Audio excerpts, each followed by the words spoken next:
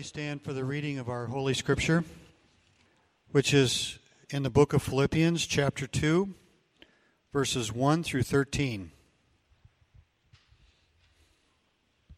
So, if there is any encouragement in Christ, any comfort from love, any participation in the Spirit, any affection and sympathy, complete my joy by being of the same mind, having the same love, being in full accord and of one mind. Do nothing from rivalry or conceit, but in humility count others more significant than yourselves. Let each of you look not only to his own interests, but also to the interests of others. Have this mind among yourselves, which is yours in Christ Jesus, who, though he was in the form of God, did not count equality with God a thing to be grasped, but made himself nothing, taking the form of a servant, being born in the likeness of men, and being found in human form, he humbled himself by becoming obedient to the point of death, even death on a cross. Therefore God has exalted him and bestowed on him the name that is above every name, so that at the name of Jesus every knee should bow in heaven and on earth and under the earth, and every tongue confess that Jesus Christ is Lord, to the glory of God the Father. Therefore, my beloved, as you have always obeyed, so now, not only as in my presence, but much more in my absence, work out your own salvation with fear and trembling. For it is God who works in you, both to will and to work for his good pleasure. Let's go before the Lord and pray. Jesus, my simple prayer this morning is that you would reveal your glory to us. Oh Lord, I pray that you would give us eyes to see the height and the humility of your heart. And I pray that you would give us the greatest gift of all, the gift of yourself. And I pray that you would teach us how to be like you. I pray that the mind that is in you would also be in us. I pray that we would learn how to be filled up in you and emptied out for one another. Lord, I love you for who you are. I love you for what you've done, and I love you for what you will do this very day. And so I give you my thanks and my praise in Jesus' great and gracious name. Amen.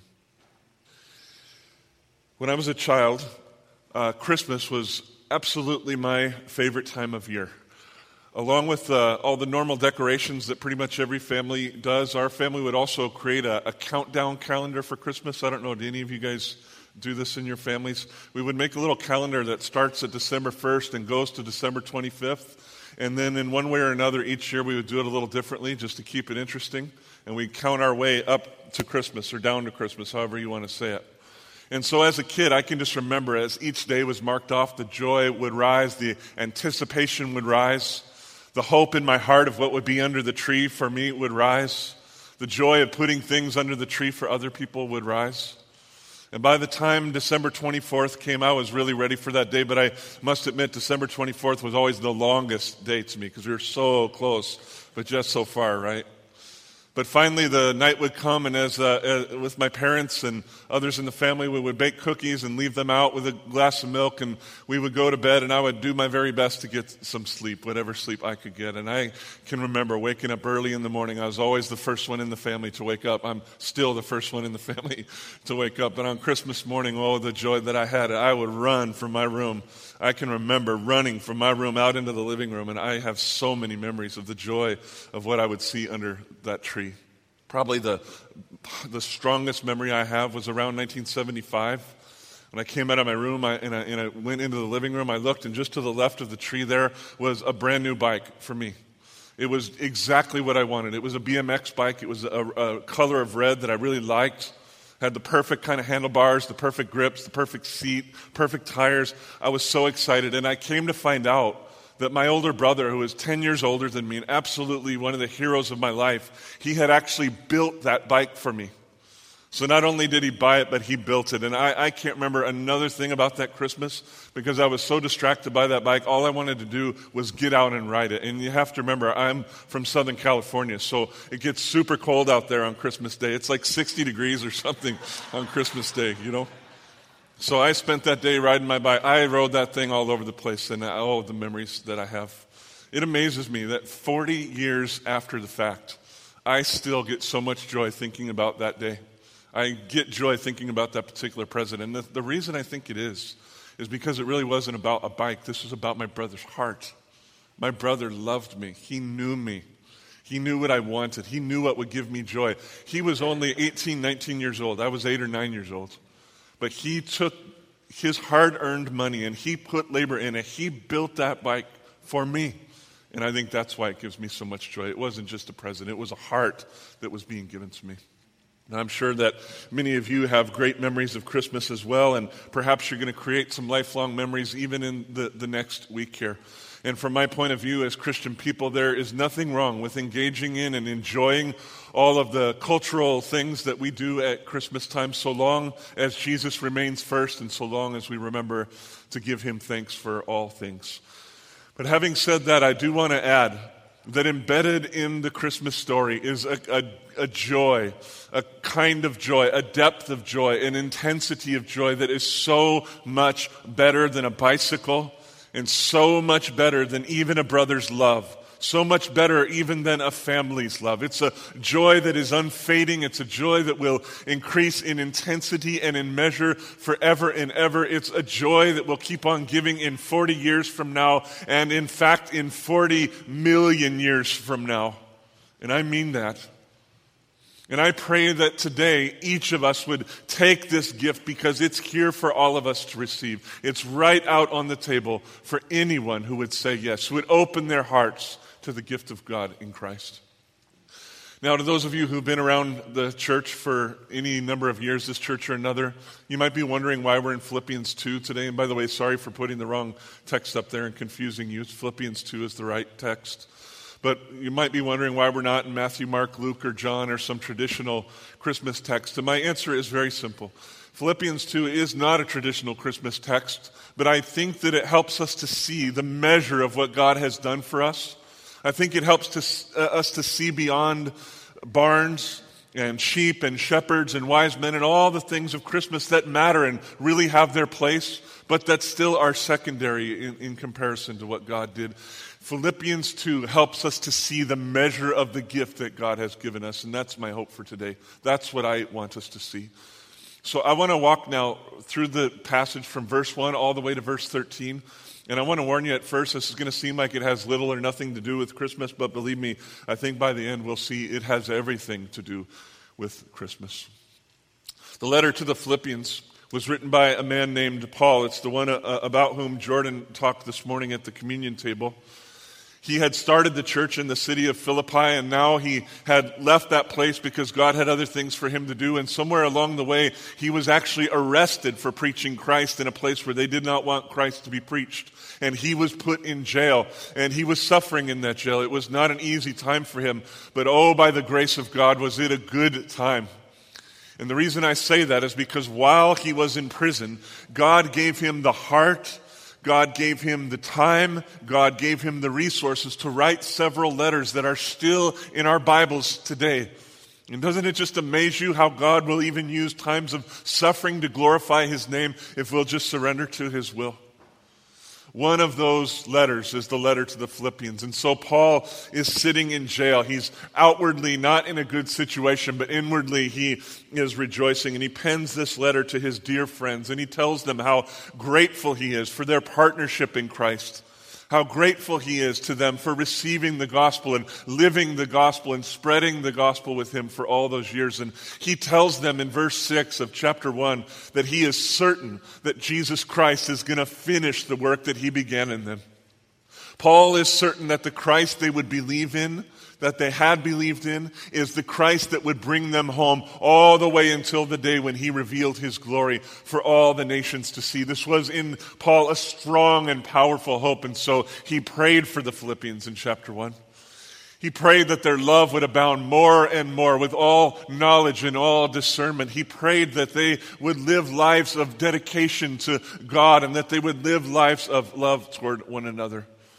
And having offered his prayer, having expressed his desire to the Lord, Paul let them know that he wanted his beloved friends, He wanted his beloved friends to know that even though his time in jail was hard, God was using it because people were coming to know Christ in there. In fact, we read in the book of Acts that the very jailer himself, who was superintending Paul, came to know Christ and became a vital part of the church to which Paul was writing. And then Paul wanted them to know that the people around him who were already believers were so emboldened by Paul's joy in Christ in the midst of his time in prison that they were sharing Christ with other people who were coming to Christ, and even others were still coming to Christ. And so he wanted them to know that Jesus was in total control, and he encouraged them to press on and not to be discouraged by his suffering or their suffering. He wanted them to press on in the hope of Christ and not sink back into the shameful things of the world. And he wanted them, he used these words, to be of one mind together. He wanted them to be unified. He wanted them to be committed to each other. And he wanted them to be committed to each other for the sake of the gospel. He wanted them to be united in Christ that they might preach Christ in the world. This was Paul's hope for his beloved friends. Like my brother knew me, Paul knew his friends very well, and he knew the best thing that he could give to them, the best thing he could pray for them, is that they would love Christ together and share the love of Christ with the world together. But I think the question naturally rises is how this is going to happen. So if you look at the beginning of chapter 2, you'll see Paul's answer. He's addressing the issue of how in the world are a people like us, a broken people, a hurting people, a sinful people, how are we going to be united together in Christ? Here's what he writes in verses 1 through 4. He says, "So, if there is any encouragement in Christ, if there's any comfort from love, if there's any participation, or more literally, that means fellowship, if you're having fellowship with the Holy Spirit, if there's any affection and sympathy, then complete my joy by being of the same mind, by having the same love, by being in full accord and of one mind. Do nothing from selfish ambition or conceit, but in humility count others more significant than yourselves. Let each of you look not only to his own interests, but also to the interests of others." Beloved, the way that Paul wanted his dear friends to be united for the sake of the gospel was this. He wanted them to receive from Christ and then to overflow with the grace and the love and the power of Christ toward one another. Please notice that there's nothing in these verses where he tells them to do better and to try harder. He does not tell them to strive in their flesh to do the things that he and that God are calling them to do. He does not demand that they obey God's commands in the strength of who they are. Rather, what he says is look to Christ. Receive encouragement from Christ. Have fellowship with the Holy Spirit of Christ. Receive the love of Christ. Receive the joy of Christ. Receive the mercies, the sympathy, the heart of Christ. And as you receive from Christ, then just overflow to other people. Beloved, his antidote, his answer to the question of how in the world will we live together for the sake of the gospel is receive and overflow. Receive and overflow. Be filled up in God and then empty yourself out for one another. Beloved, this is Paul's heart for his people. And so he gave them some practical counsel. You'll see in verses 2 to 4. He said that because the love of Christ is so powerful in our lives, we should not be self-serving, but we should be other-serving. We should be the kind of people who are centered on Christ and focused on serving other folks. We should walk into a room thinking in our minds, how can I serve the people that are in this room? Not so much how can I be served by the people who are in this room. Yesterday, while I was contemplating all these things, I went to a restaurant to have some lunch, and I was thinking to myself, the rules of the room that I'm in right now is that these people are actually being paid to serve me. And yet my Lord is teaching me something. He's saying, don't think like that. Think, how can I serve those who are being paid to serve me? And my answer in that moment was I could smile at them. I could be kind to them. I could look them right in the eye and treat them with full dignity, no matter what their job, no matter what their position in this world, and that's what I did. We should learn to have this mind in us that was also in Christ, beloved, not just to be about ourselves. We should come to church filled with Christ, with encouragement and love and hope from Christ, and then think not, how can I get these people to meet my needs? But what can I give for the glory of Christ? This should be the heart that is inside of us, beloved. And I think it's an absolutely stunning vision of humble Christ-likeness. Notice that Paul does not say that we shouldn't think of our own interests. In fact, verse 1 assumes that we have interests and that God cares about our interests. Why would I need encouragement if I didn't need encouragement, right? Why would I need love if I was already filled up with love? Why would I need comfort and sympathy if I wasn't in need of comfort and sympathy? God cares about our needs, but the point is that as God meets our needs, let us be like Him who filled us up. Let us overflow with the very Spirit of Christ. Let us give to one another this gift. Beloved, I hope you can see that Paul is not calling on them or on us to do this out of our own flesh, but simply to fill up in Jesus Christ and to overflow. He's not calling on us to humble ourselves so much as he's calling on ourselves to look to Christ and to be humbled. This is what will give us the resources. This is what will give us the desire. This is what will give us the strength, beloved. This is what will give us all that we need to fulfill the calling, the vision, the beauty of the first part of Philippians chapter 2. Now, I think that Paul was a wise man. I think that he was a godly man. He was a prayerful man. And I think he had in his heart this instinct that what he had said was not enough. I think he felt that the people might understand what he's saying, but they might not understand what he's saying. And in practical life from day to day, they might have a hard time finding the resources to live this kind of life that he's asking them to live. And so he decided by the power and the wisdom of the Holy Spirit to pen the most famous words of Philippians chapter 2, verses 5 through 8. And if you will, please look there with me now. Paul writes, "Have this mind among yourselves, which is yours in Christ Jesus." So don't try to do this on your own.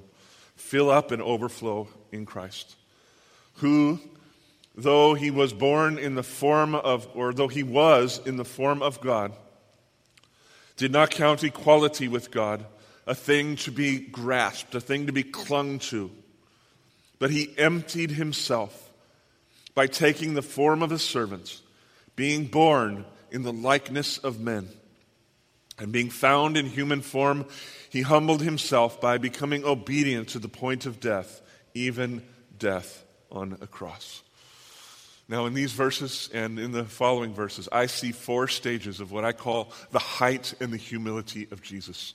And this is what brings us right to the heart of the Christmas story. So I want to just walk us through this. Stage 1 is found in verse 6, and I would put it like this. Before Jesus Christ became a man, he was God without measure and without end. We learn from other portions of the Bible that that the fullness of deity dwells inside of Jesus Christ, which simply means that everything God is, Jesus is. And who else do you know who can say that about themselves?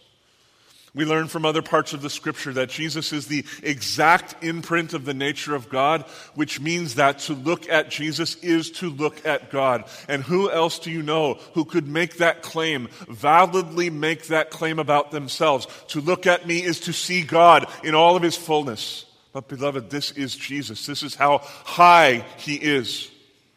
We learn from other parts of Scripture that he is the radiance of the glory of God, which means that to whatever extent the glory of God is visible, Jesus is personally the one that makes it visible. And I ask you again, who else do you know who could validly make that claim? I am the one who shines and makes visible the glory of God forever and ever. We learn from other portions of Scripture that Jesus Christ is the one through whom God the Father created all things, so that when you look at the stars and the sun and the moon and the land and the seas and the lakes and the trees, you are seeing the designs of God the Father and the very handiwork of Jesus Christ.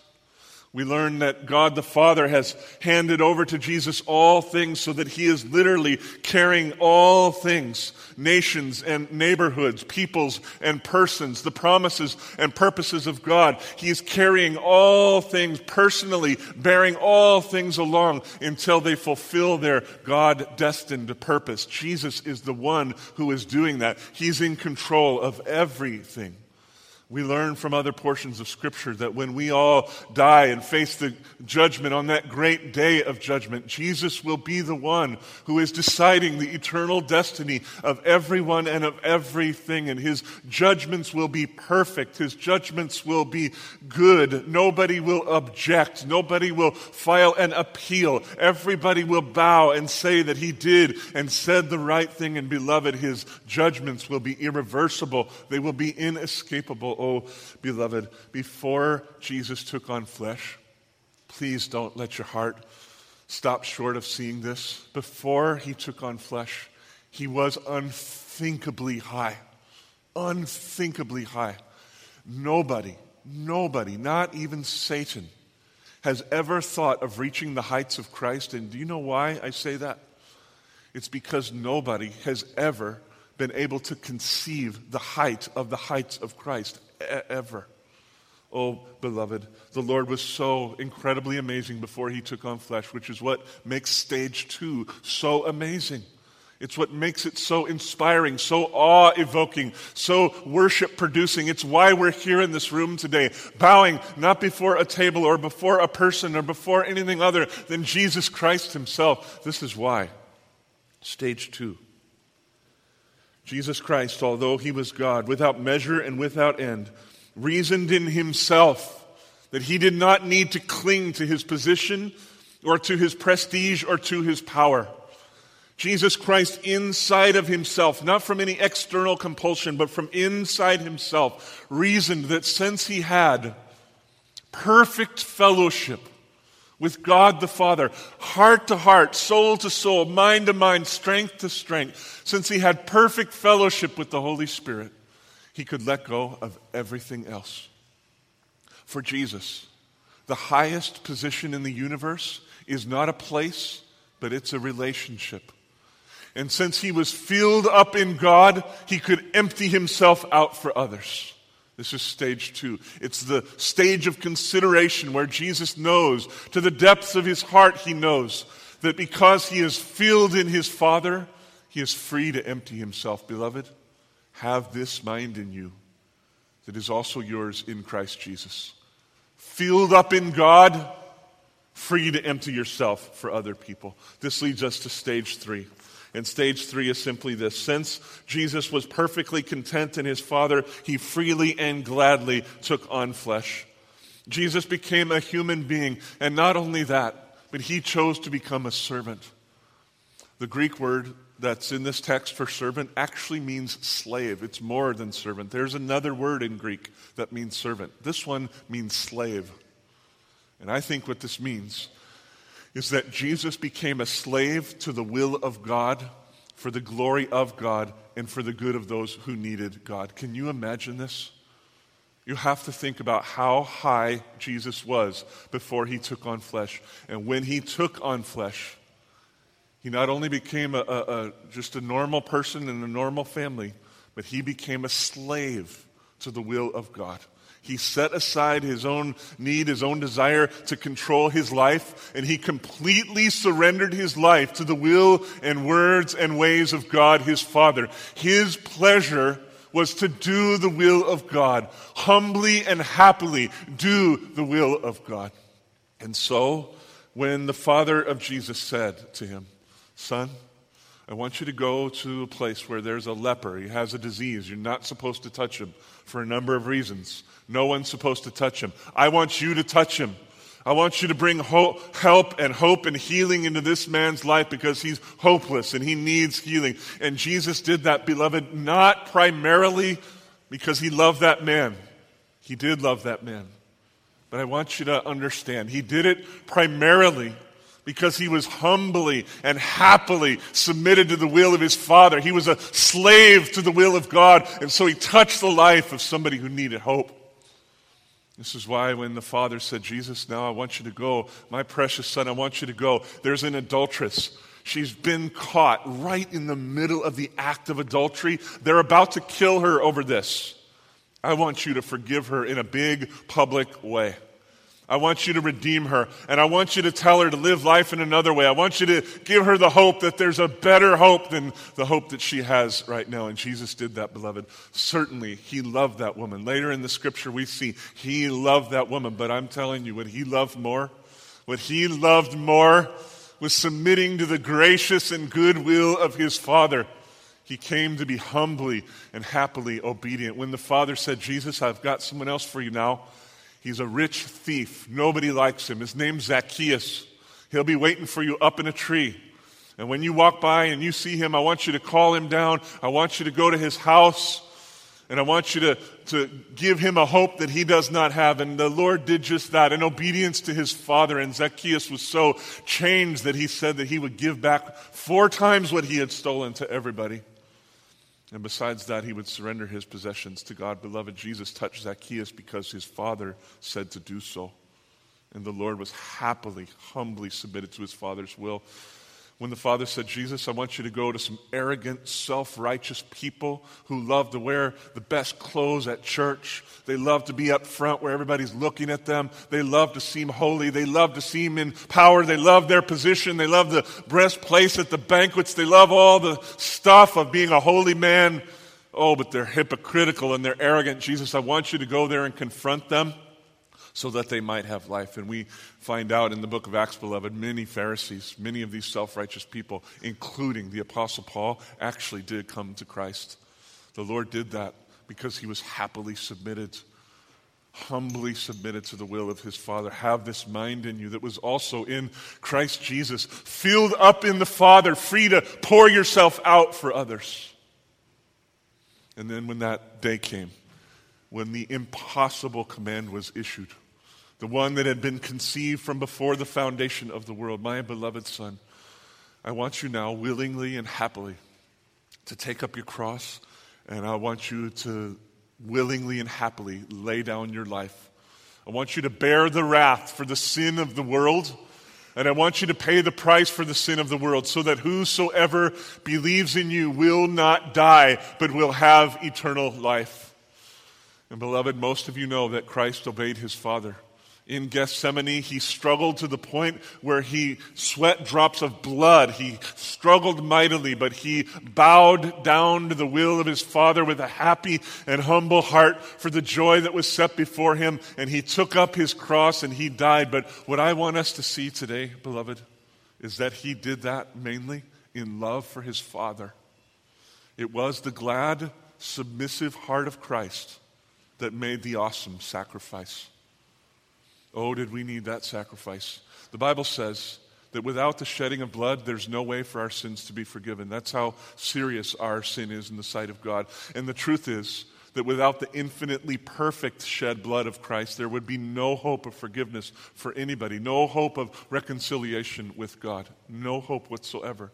We had to have that sacrifice. But I really want us to understand there's something greater than the sacrifice, and it's the heart of Jesus. It was the glad, submissive heart of Christ that made the awesome sacrifice. His heart toward the Father was actually greater than the sacrifice he made on the cross. It's the bigger thing. Have this mind in you, which was also in Christ Jesus, filled up in his Father and willing to empty himself out for the good of others and the glory of his Father. Oh, beloved, Christ was so incredibly high, and he made himself so amazingly humble. And because this now, we come to stage 4. And stage 4 is what I would just call the exaltation of Christ. Because Jesus Christ did what he did in this particular way, through happy, humble obedience, happy, humble submission. Oh, the Father has been pleased to exalt him to the highest place and to give him the name that is above every name, so that at the name of Jesus Christ, every single knee should bow, even in heaven and all over the earth and under the earth, and every tongue profess that Jesus Christ alone is the Lord, to the glory of God the Father. Oh, beloved, may God give us eyes to see. Jesus went from the highest of heights to the deepest of depths. And then God the Father brought him to the highest of heights again. But it seems to me that now he's even a little higher, if that was possible. And what I mean is that now, since Jesus humbled himself and so happily and humbly submitted himself to the Father, now when he stands at the right hand of God forever and ever, he stands as the one who displayed perfect love, perfect humility, perfect mercy, perfect grace, perfect steadfast love. He has displayed for the universe to see things that were in his heart before, but that remained unseen. And so in a way, the now exalted Christ is exalted to even a higher place, if that were possible. And beloved, this is the great treasure trove of Christmas. This is the great treasure trove of life. The glory of Christ laid down for our lives. That's what Christmas is really all about. With all of this in Paul's heart, with all of this in his mind, he now returns to his beloved readers and says this in verses 12 and 13. Therefore, because of all of this, my beloved, my dearly loved friends, whom I care about with the affection of Christ, as you have always what? Obeyed. See, like Christ. It's a kind of obedience that Paul is after. Not just sheer obedience. It's a loving, humble, happy obedience. Now, not only as in my presence, but much more in my absence, work out your own salvation with fear and trembling, for it is God who works in you both to will and to work for his good pleasure. So in light of the stunning vision of Christ that Paul just laid out, he calls on his readers, he calls on us to do two things. First of all, he says in verse 12 that we should passionately apply the grace of God in our lives. And that's what that word work out means. You see that in verse 12? Work out your salvation. That's one word in Greek, and it means to passionately work at something, to have focus, to have intensity, to give all of yourself to something. And what's that something for Paul? That something is come and be like Jesus.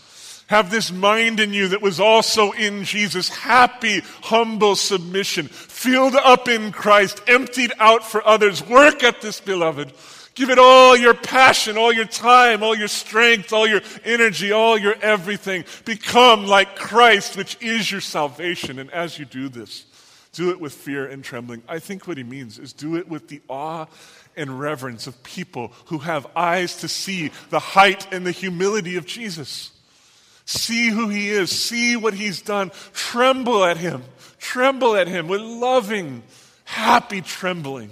And then come and be like him.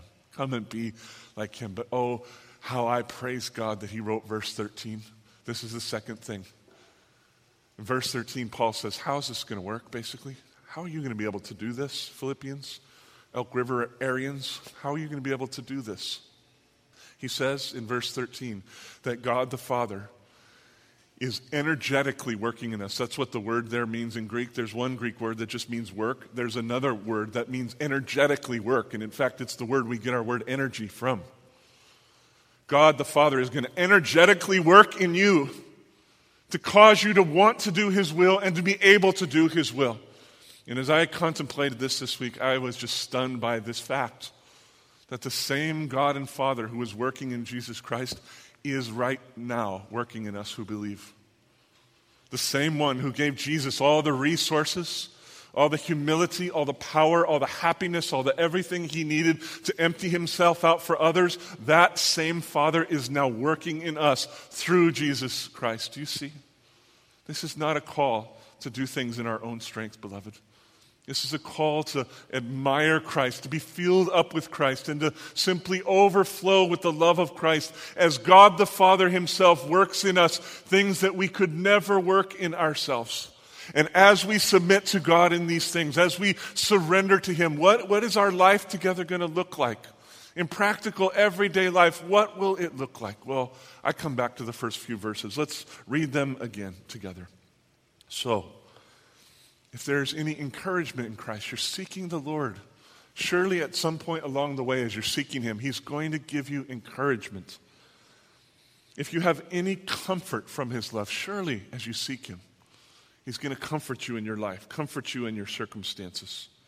If there's any participation, any fellowship with the Holy Spirit, has He given you any particular joy this week as you've walked with Him and talked with Him and read His Word?